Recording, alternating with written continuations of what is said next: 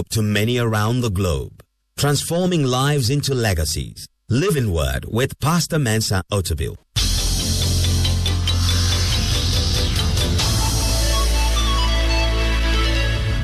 And now, today's word. As you know, I'm dealing with life in the Spirit. Life in the Spirit. And this is part number 10 of Life in the Spirit. And my subtitle is The Spirit's Power. The Spirit's Power. And by the Spirit's power, I'm not talking about necessarily about the Holy Spirit, but I'm talking about the power of your spirit. The life of the believer is a spirit life. That means it is a life that is lived through the Spirit and not the flesh. The Holy Spirit lives in the spirit of the believer. When we say that the Holy Spirit lives in us, He doesn't live in our flesh, He doesn't live in our soul, He lives in our spirit. And the Holy Spirit reveals Himself through the spirit of the believer. The Holy Spirit works through the spirit of the believer.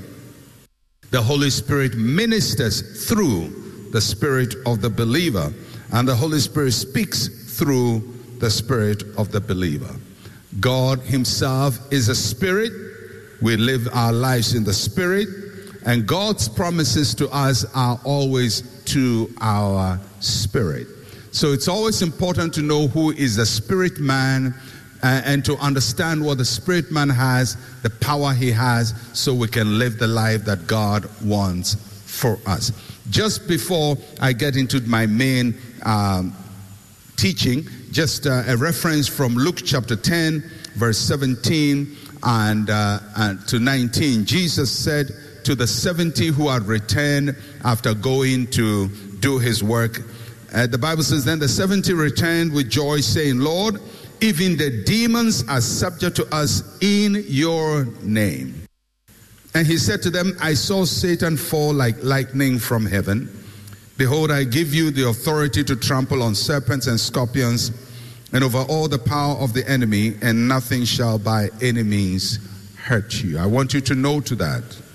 I give you the authority to trample on serpents and scorpions and over all the power of the enemy, and nothing shall by any means hurt you. This is the promise of Jesus to us. And it's a promise He makes to us, not to your flesh, but to your spirit, that we have power over every power of the enemy. Jesus said, I saw Satan fall like lightning from heaven. The Greek tense is an imperfect tense, and so if you read it literally, it would sound like I was seeing Satan fall like lightning from heaven. I was seeing. So the impression you get from that verse is that when Jesus sent the 70 to go and do His work, although He was not physically present with them, He was spiritually with them, and He was watching what was going on. So He says, when you were casting out the demons, I saw it. When you were praying for the sick, I saw it, and I saw Satan's defeat through your ministry. Anytime believers go out to minister, Jesus goes with us, and He goes with us into the camp of the enemy. And that's why we don't fear enemy territory. That's why we can boldly go into any place where demons are, because He gives us power over all the power of the enemy. Somebody say, I have power. All right. Now that power is in your spirit, and it's important that we understand the power in our spirit. And that is what drove Paul to pray. And he records a prayer that he prayed for the Ephesians in Ephesians chapter 1, verses 15 to 13. And this is what the Apostle Paul says. Therefore I also, after I have heard of your faith in the Lord Jesus and your love for all the saints, do not cease to give thanks for you, making mention of you in my prayers. What's he praying about? When Paul says, I'm praying for the believers, what is he praying about? that the God of our Lord Jesus Christ, the Father of glory, may give to you the spirit of wisdom and revelation in the knowledge of him.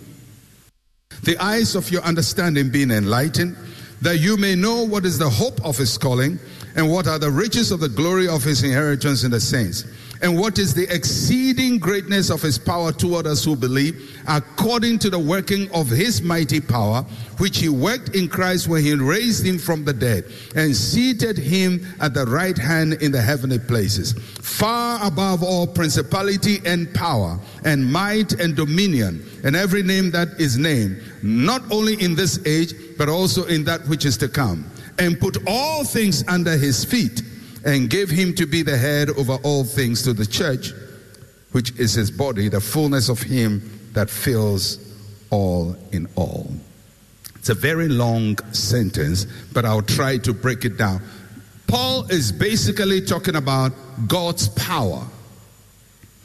And he says that God's power is exceedingly great. Verse 19, and what is the exceeding greatness of his power? God's power is exceedingly great. The word exceeding means that it surpasses everything. There's nothing in this created order that is greater than God's power. Nothing. God's power is exceeding. It surpasses everything in greatness. So when we're dealing with God's power, we're dealing with the greatest power ever imaginable in the universe. There is nothing greater than the power of God. Not the power of the sun, not the power of constellations somewhere, not the power of planets, not the power of atoms, not the power of chemicals. God's power is exceeding. Not the power of demons, not the power of Satan. God's power exceeds in greatness. So when you're dealing with God's power, you have to know what power you're dealing with. You are dealing with exceeding great power. Somebody say exceeding and great. Say with me, God's power is exceeding and great. That's what the passage says. God's power is exceeding and God's power is great. Now, if there is such great power, the question we ask is, whom does it work for? Whom does God's power work for? Where is the power of God focused?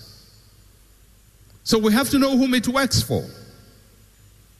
The power of God is great. If it's against you, you are in trouble. If it's for you, you are in good shape.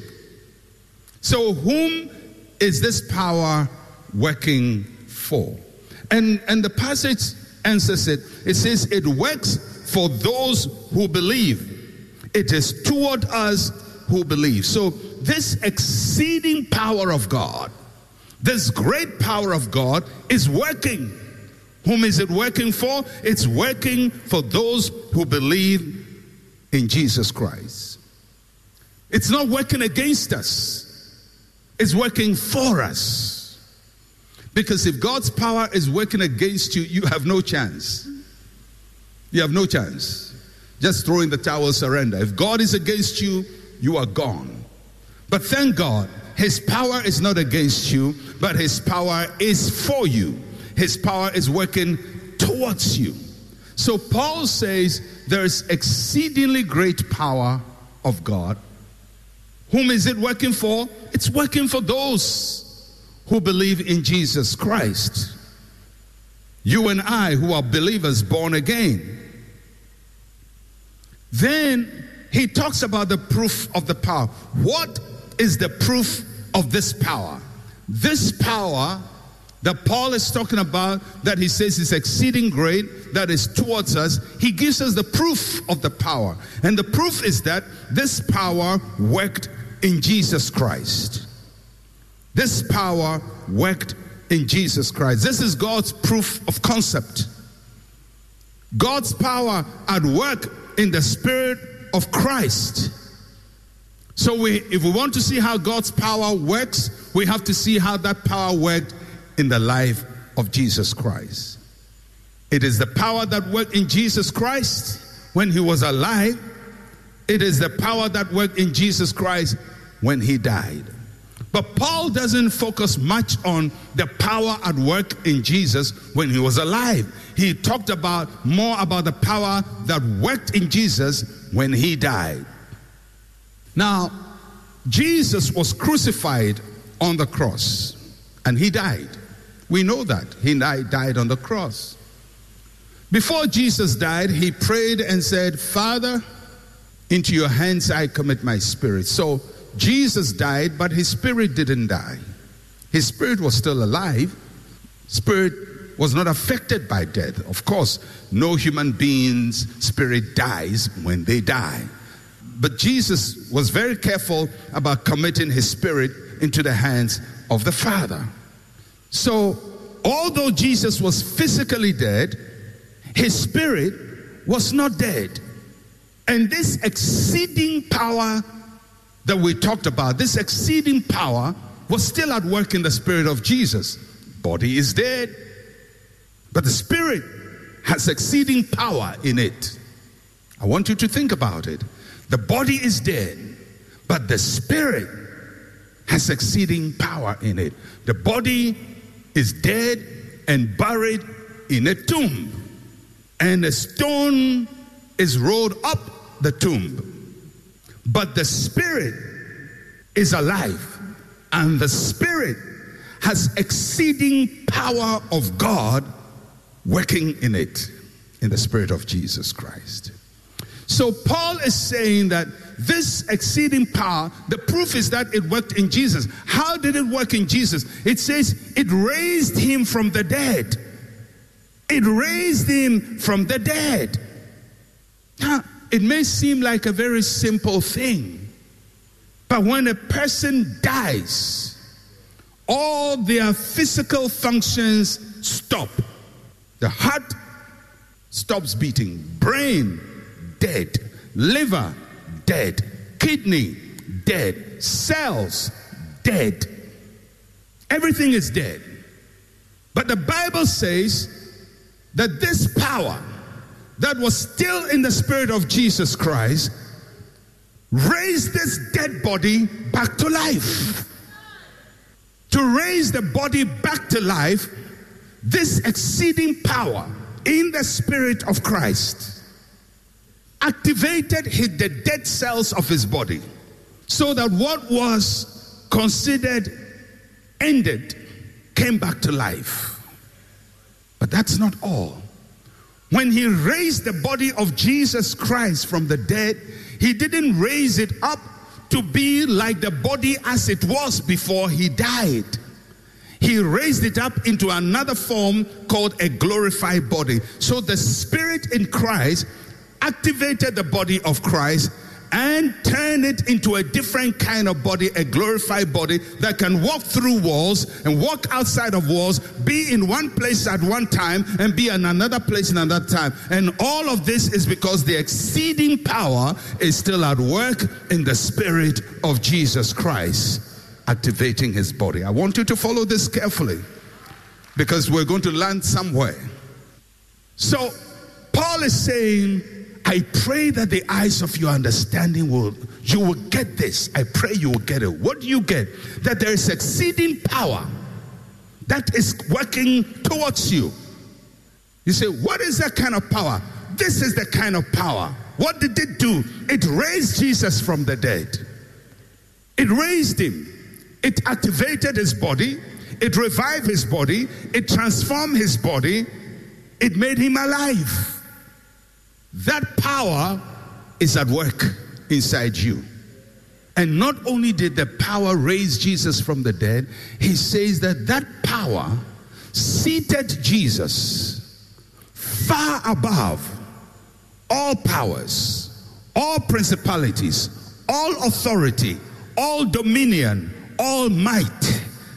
How did it happen? Because there was something working inside of Jesus that activated his body, lifted him up, seated him far above all principality. And not only that, subjected all forces under his feet.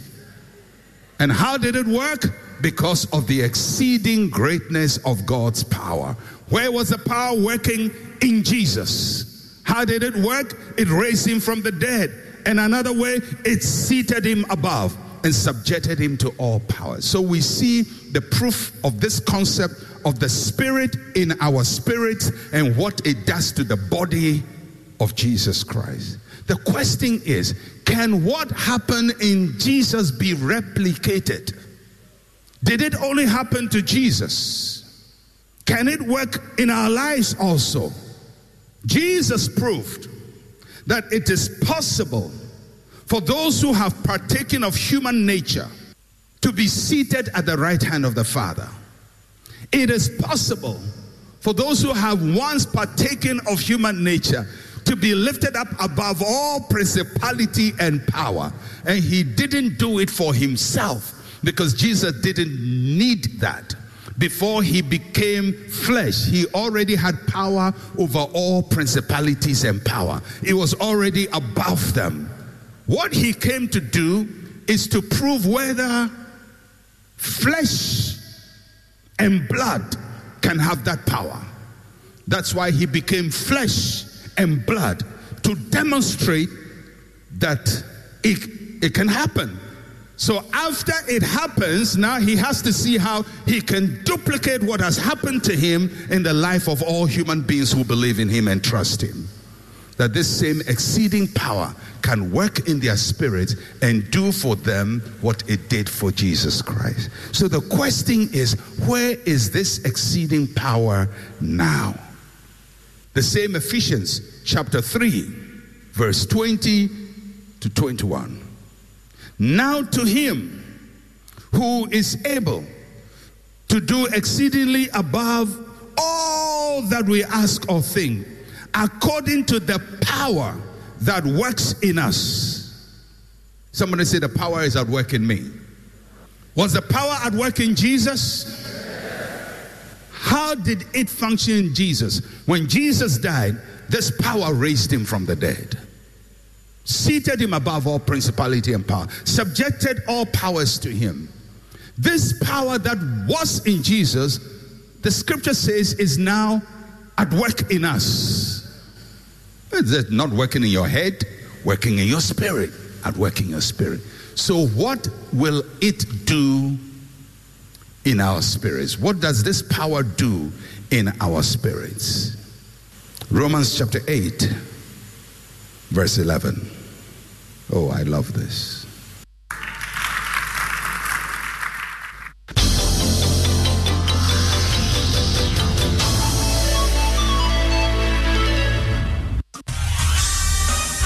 Thank you for listening to Living Word. To interact with Pastor Mensa Otabil, like his page on Facebook.